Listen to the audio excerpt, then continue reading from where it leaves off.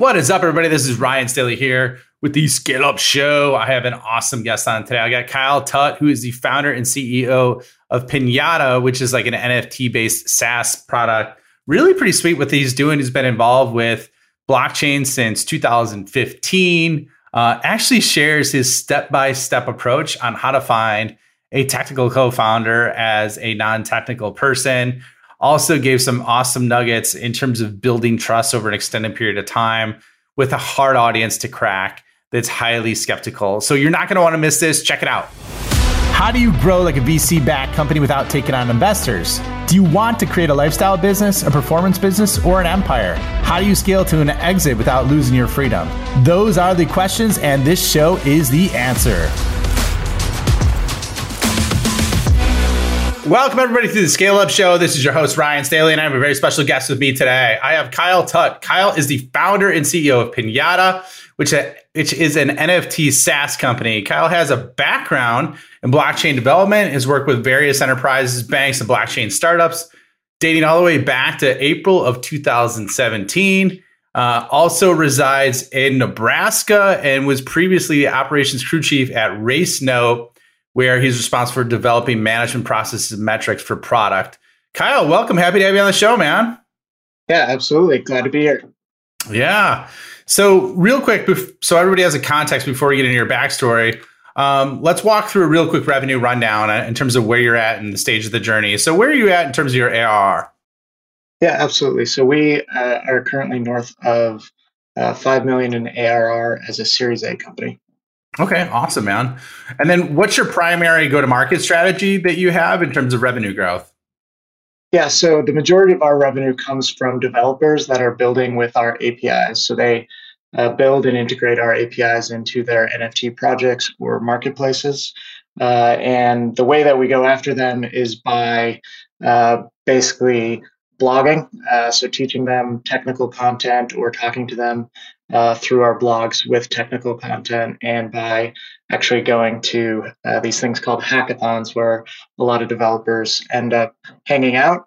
Developers are much different than kind of traditional business relationships or kind of consumer relationships, where it is a lot more hands-on, and you do have to build relationships with them over time. And we're not running things like Facebook ads or Twitter ads directly at developers. We do have to have closer relationships with them. Oh yeah, you got to build that trust up. Always looking for more information. I was looking at the personality types. If you look at it on a disc profile, developer trust type is resonated in a lot of information. So that makes sense that you do that. What's your team size, man? Yeah, so right now we are a team of 45, fully distributed. Okay, awesome. Fully distributed. And then you mentioned you were Series A, so you are definitely funded. How much was your round for? Yeah, so our seed round back in April of 2021 was $3.5 million. And then our Series A ended up being $18 million. Nice, man. Congrats on the dinero to make some growth happen. So yeah, thank you. So let's walk us through, man. How did you get to that point? Because you had a pretty fast accelerated journey from, someone who was in school to it looked like your first job, right? Next thing you know, you're getting $23 million in funding. How does that whole process happen, and what was your journey on the way?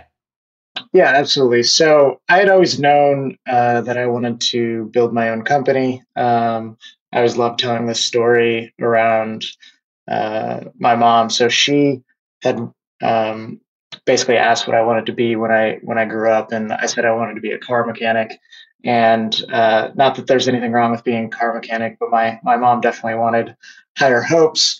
But what she said, instead of saying, "Hey, Kyle, try to be an astronaut instead of a car mechanic," she said, "Kyle, it's okay if you want to be a car mechanic. Just make sure you own the mechanic shop." And so that concept has always stuck with me, and I've always kind of been working my way towards being an entrepreneur and running my own company.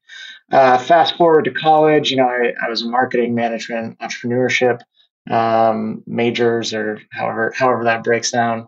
And right out of college, I joined a startup in the motorsports industry, where we were managing and transcribing data associated between the race car driver and the engineers. And through that experience, working at that startup, I was able to get, exposure to engineering, what software startups look like, and really learn quite a lot. And so as that was happening, as I was working there, getting experience in my first software startup, I had grown interested in Bitcoin and Ethereum. And my thing is like, I've never been a trader. I never wanted to really trade cryptocurrencies or anything like that, but I was really always fascinated by the technology. And so in 2015, 2016, I'm learning about it and, hanging out on Twitter or Reddit or wherever I was getting my information. And by April of 2017, I felt like this was a perfect opportunity for me to quit my job and jump into the space full time. And when I had quit my job to jump into the blockchain and crypto, I didn't necessarily have a direction. I just knew, all right, I'll quit my job, and then I'm going to figure it out on the way and see what type of company I end up building using this technology. And then there's a long kind of grind from 2017 to today that we can get into, but that's kind of where I came from, and then have spent a significant amount of time in 2017, 2018, just trying to learn the space, and I was doing like consulting and that kind of stuff, and through all of that is eventually how we ended up with Pinata. Okay, love that, man. And I did a little research while you're giving me the download. Do you remember what the price of Bitcoin was in 2015? I believe it was like $200 or something like that. Somewhere. Yeah, it was like there. the lowest was at 300. So please tell me that you bought some back then. Please tell me you didn't just watch from the sidelines. You had to buy some. Yeah, no, I was definitely in crypto, and so one of my things is like I don't really ever talk about prices related to crypto because I do feel I was lucky to be there in the space at the time, and again, like not a trader or anything. So I've never been like fascinated by the crypto price itself, and have always truly been interested in this space because of kind of the cool things the technologies unlock, and obviously Pinata is kind of my true passion and the thing I care about more so than the price of crypto.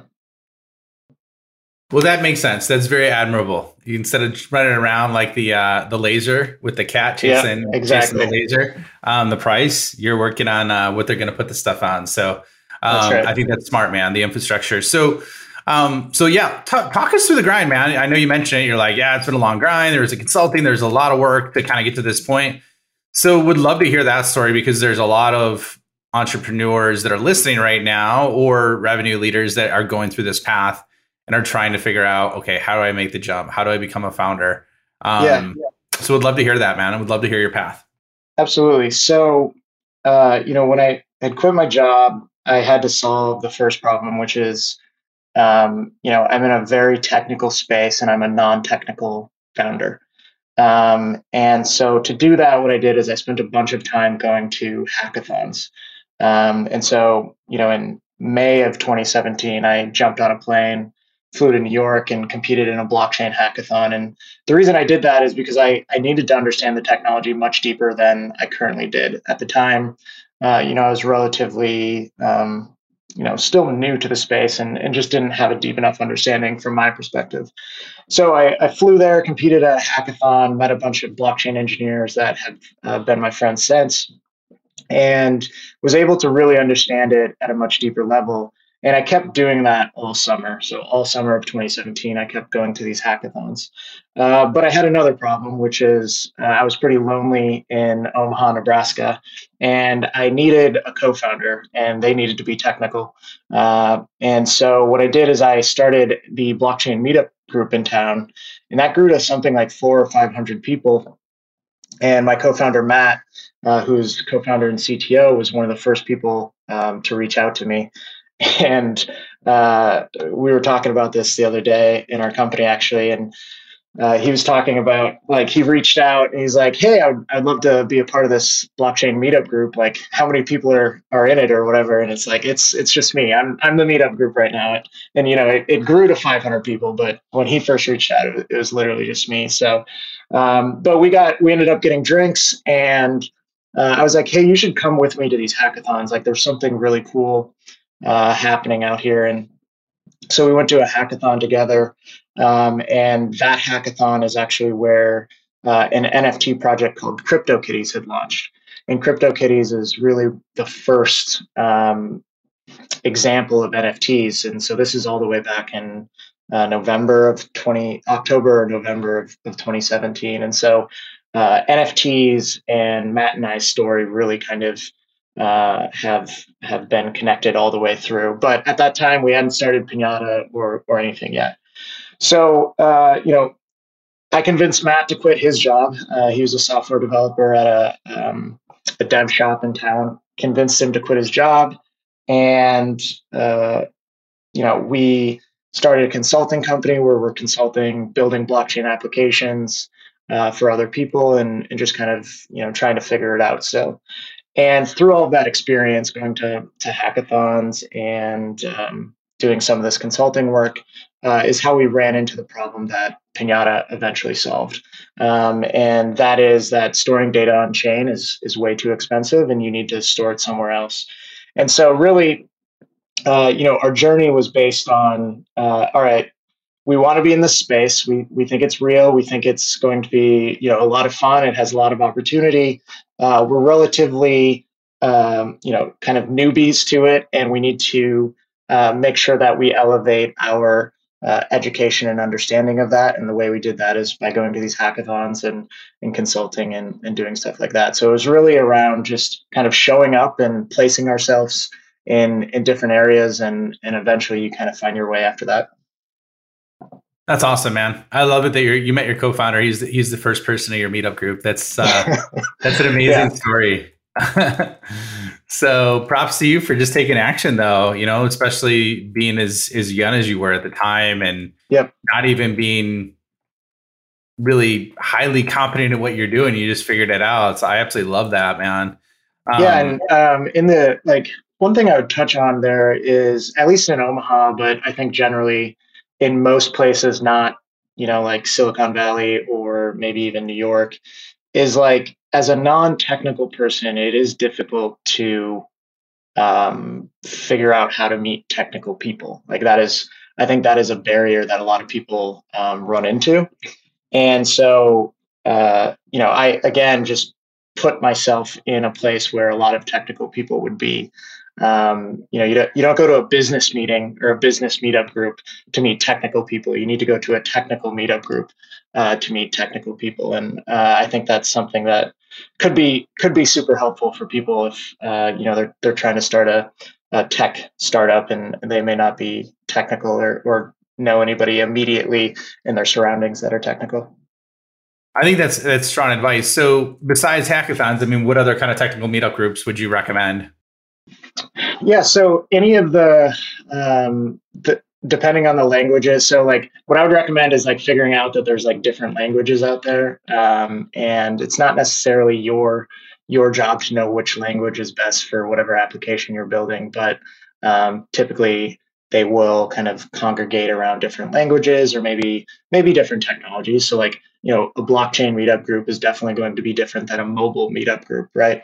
And so just trying to figure out, does the mobile meetup group make more sense for you to attend? And then once you get there, definitely don't go in, trying to sell yourself and like, hey, do you want to start a company? Like, you need to become friends first, right? Like, you can't just come in and try to sell yourself and your idea and your company, because for technical people, like they get that every day.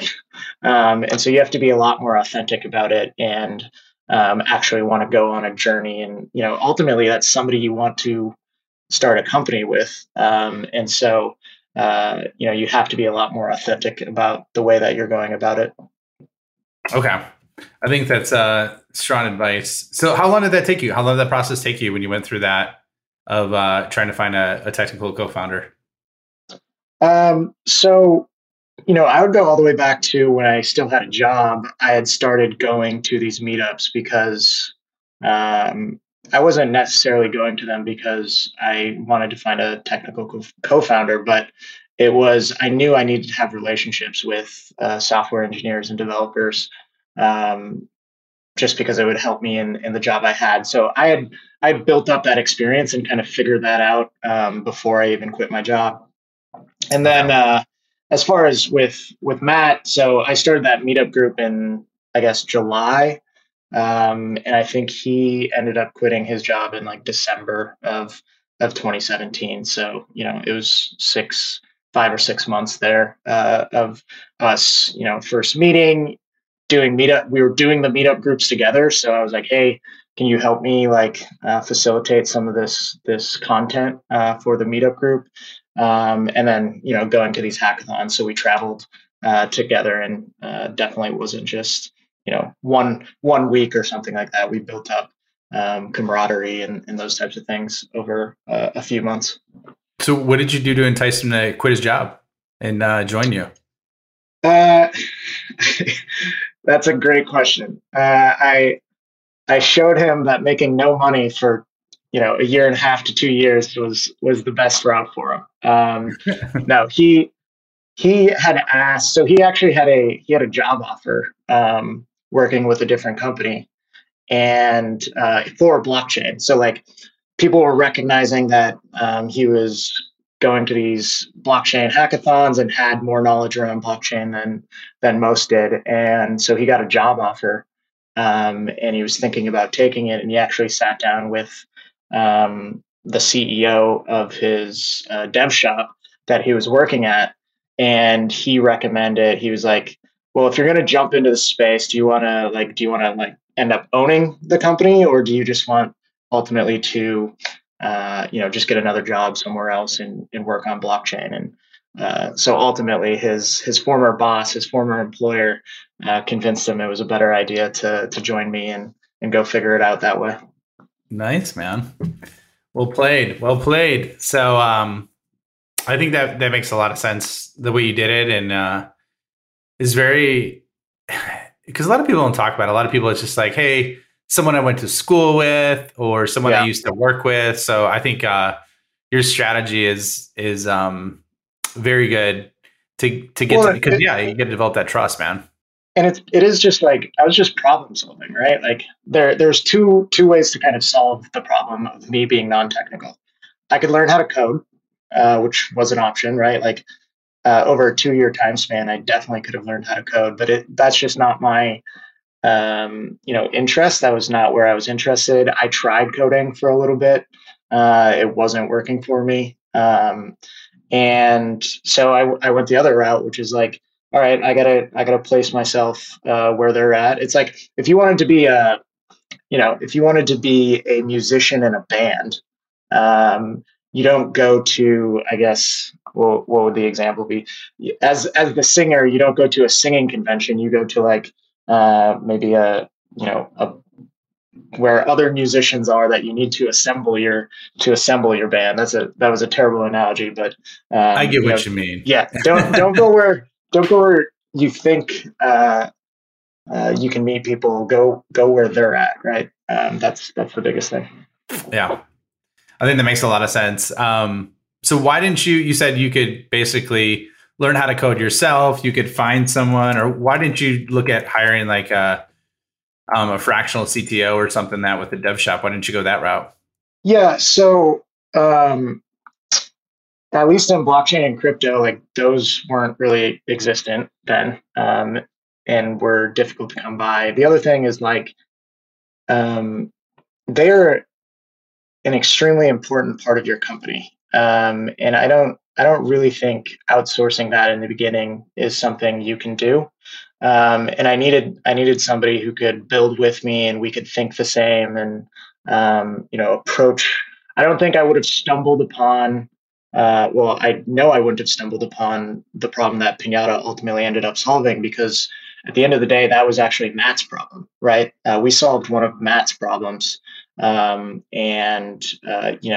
a fractional CTO isn't going to be able to provide that number one experience, but also they're not going to give you like ideas like that per se. And so I had ideas in the blockchain and crypto space, but looking back on them, they probably weren't going to work.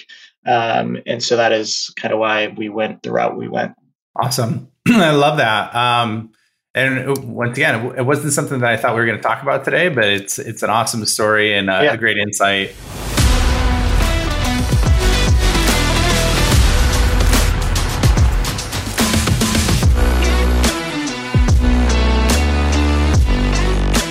Hello, this is Ryan here. Real quick, if you are enjoying this episode, please hit the subscribe button and leave a comment or review. If you want more help or just want to learn more about what the top SaaS CEOs and founders are doing, check out my website at www.ryanstaley.io. Join my newsletter, check out other free content and resources I have there, and let me know if you want to scale your business. Now back to the episode.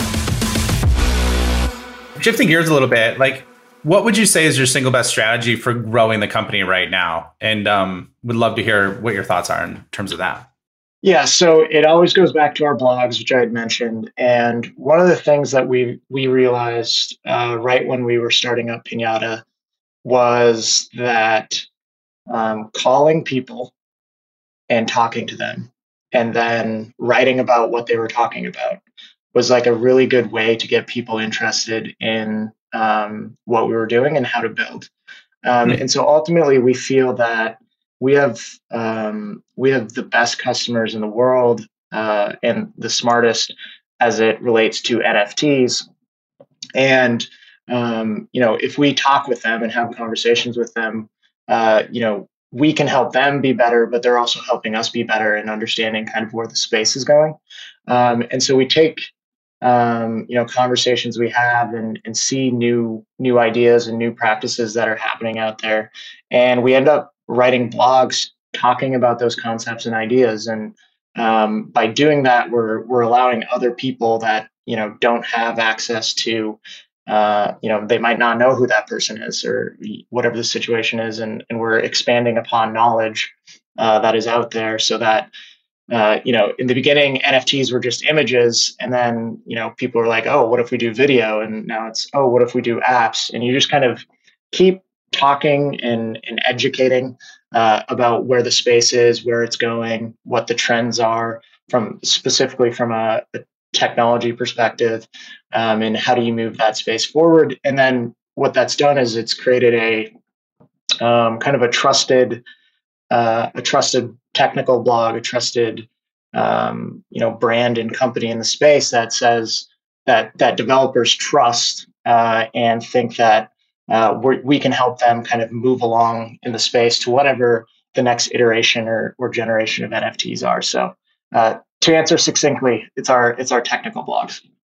Okay, that's awesome. And then, so how do you tactically execute that?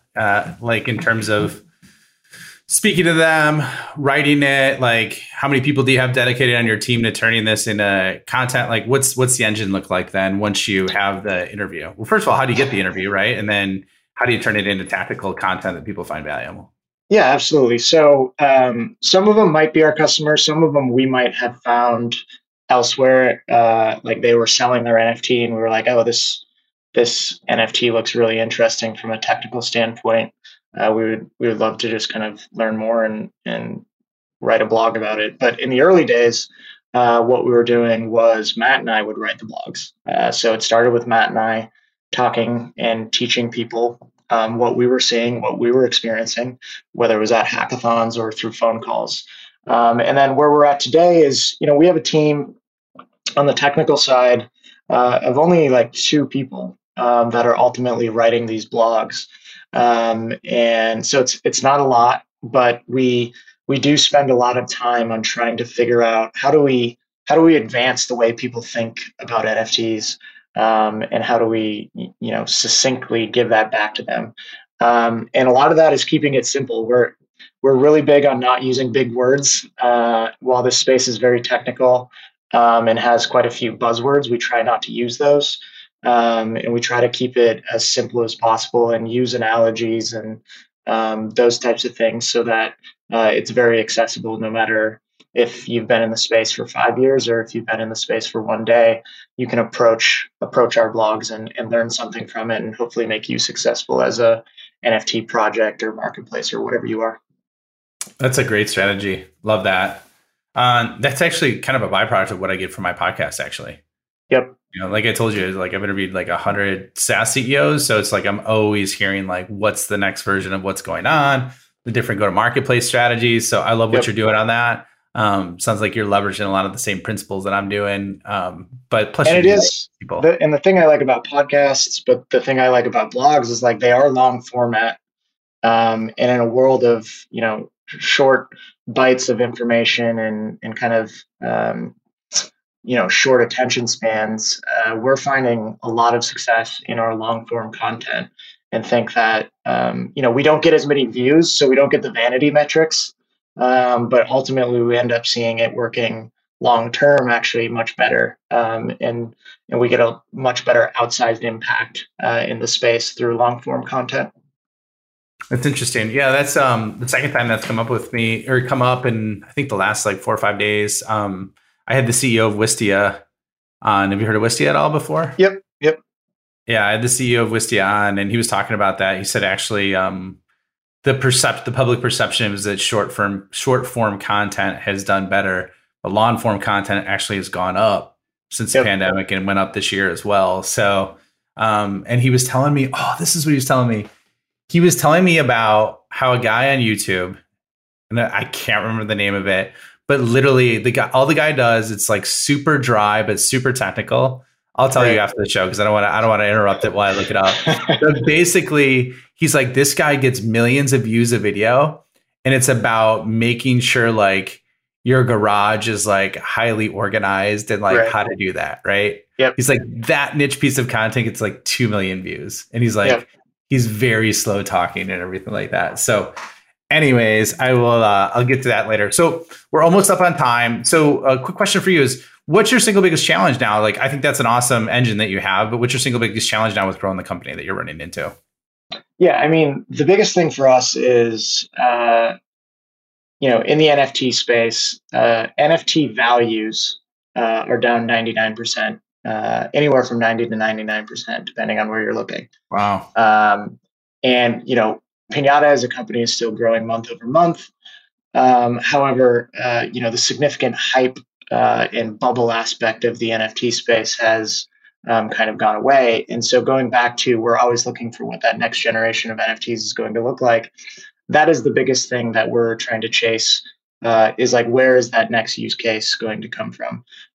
We see inklings of them, but there's nothing out there that's just like, oh yeah, this is the next NFT use case. We know this one's going to work. It's going to become a huge market for us. And so we're out there exploring for that stuff. And that is the biggest challenge from, a growth and revenue perspective, is just making sure that, number one, we find it, identify it, and then obviously, get enough people in that general area to actually use us. If they end up using somebody else or go a different route, obviously that would be a huge loss to us, as they have success. We wouldn't be a part of their journey, and we're always looking for those things. Okay. And then what would you say are the top 3 NFT use cases now, currently? Yeah, so like I always talk about it, like instead of saying what are the top 3 use cases, what I do like to tell people is NFTs can represent anything. So a lot of people have mistakenly, I believe, just thought of them as assets or collectibles. They think of them like property. What's interesting is we see kind of a span between NFTs as assets all the way to NFTs as consumables. And a consumable would be something like a cup of coffee. You consume that. Like, you can buy that cup of coffee for $5. Technically, you own it, right? But once you drink it, the value of it's going to zero, and nobody's going to buy that coffee from you. And that's a consumable, and we think those are really, really interesting use cases with NFTs. But I would say the majority narrative does not talk about those use cases. And then on the asset side, it's like saying, okay, this is a piece of property, like a piece of land or a house, and it's probably going to appreciate over a long enough time horizon. We think the majority of the space has applied NFTs to that and hasn't looked at the consumable market yet. And we think all of the interesting use cases are actually going to be more on the consumable side than the asset side. Okay. Love that. So give me, I know you said the cup of coffee, but like what are consumable use cases that are out there right now that come to mind? Yeah, absolutely. So it's like, and this kind of sounds silly when you talk about it, but when you're just viewing a video on YouTube, like that is consumable content. You are consuming a video. But what NFTs are doing with it is saying, okay, content creator, you actually get to control the business model behind that consumption of videos. And so instead of using YouTube's ad network over the top of it, it's saying you manage the distribution, which may or may not be a positive thing, but it depends. But as long as you can make it so that YouTube takes 80 to 90% of your revenue, while NFTs only take 2.5% of your revenue if it's being bought or sold on a marketplace, that margin is obviously extremely significant. And so there's this kind of inflection point between those two business models where it makes more sense for somebody to try to sell videos as NFTs instead of sell or produce videos on YouTube and just try to get the ad revenue from it. So that's one example. Music is consumable. We're seeing people where you only get access to music for a certain amount of time, and then it goes away, and it's kind of like an exclusive drop, if you will, or anything like that, or game assets. You only have access to games for a while, and there's a certain amount of time that they have access. Okay. That's interesting. So what do you think, obviously the number one barrier with YouTube versus like an NFT right now on the consumable level is the distribution level, right? So Yep. What would you say, what do you think is the point where the pendulum shifts? Like, and I know I'm asking you to look into a crystal ball here in terms of what it is, but like, what do you think will be the tipping point for that shift? Because you're right, they're making a lot of money off the ads, depending on what it is. So yeah, where do you think that shift will happen, or what's the potential? Yeah, for that? so I don't think it's going to be. It's not going to be overnight, obviously, and I do think that the shift is actually going to happen by using YouTube or name a platform out there where they're going to be top of funnel, right? So the best part about YouTube is its top of funnel is amazing. You have access to effectively the whole world. And you can get millions of subscribers, not easy, but relatively easy. And then the funnel, what they're trying to do, what a lot of these creators do, is they're trying to sell t-shirts or they're trying to sell something else to actually make real money because they can't make enough money through just ads, right? And so that right there, we think, is where a lot of this conversion is going to happen.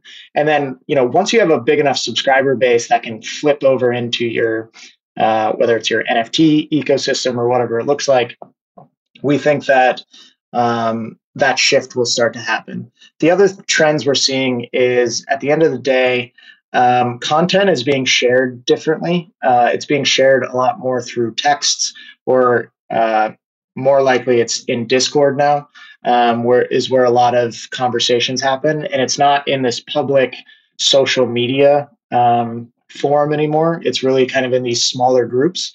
And in these smaller groups, it's about sharing content in a different way.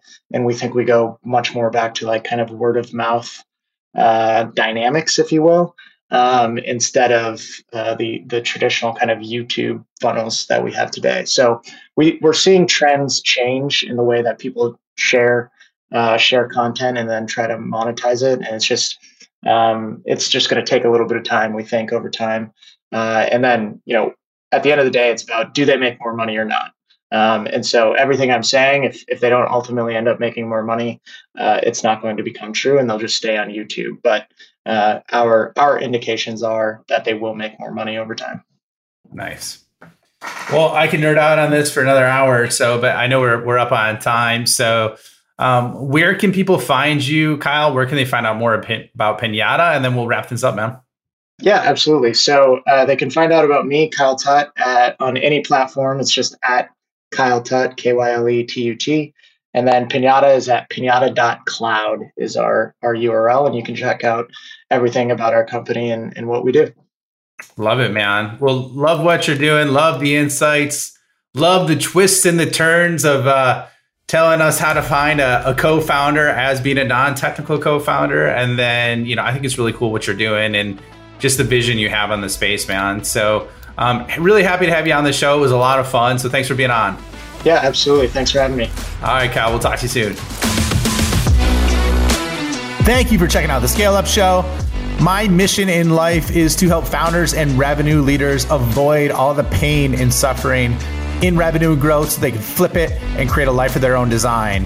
So if you enjoyed this show, please like, review, share it on social, and more importantly, just share it with a friend. Share it with someone that you think could learn and benefit from what you heard on today. But the more we get the message out, the more people we could help, the bigger the impact we make, and the bigger the community gets, which helps everybody. So once again, thank you for being a loyal listener. I appreciate you and look forward to seeing you on the next episode.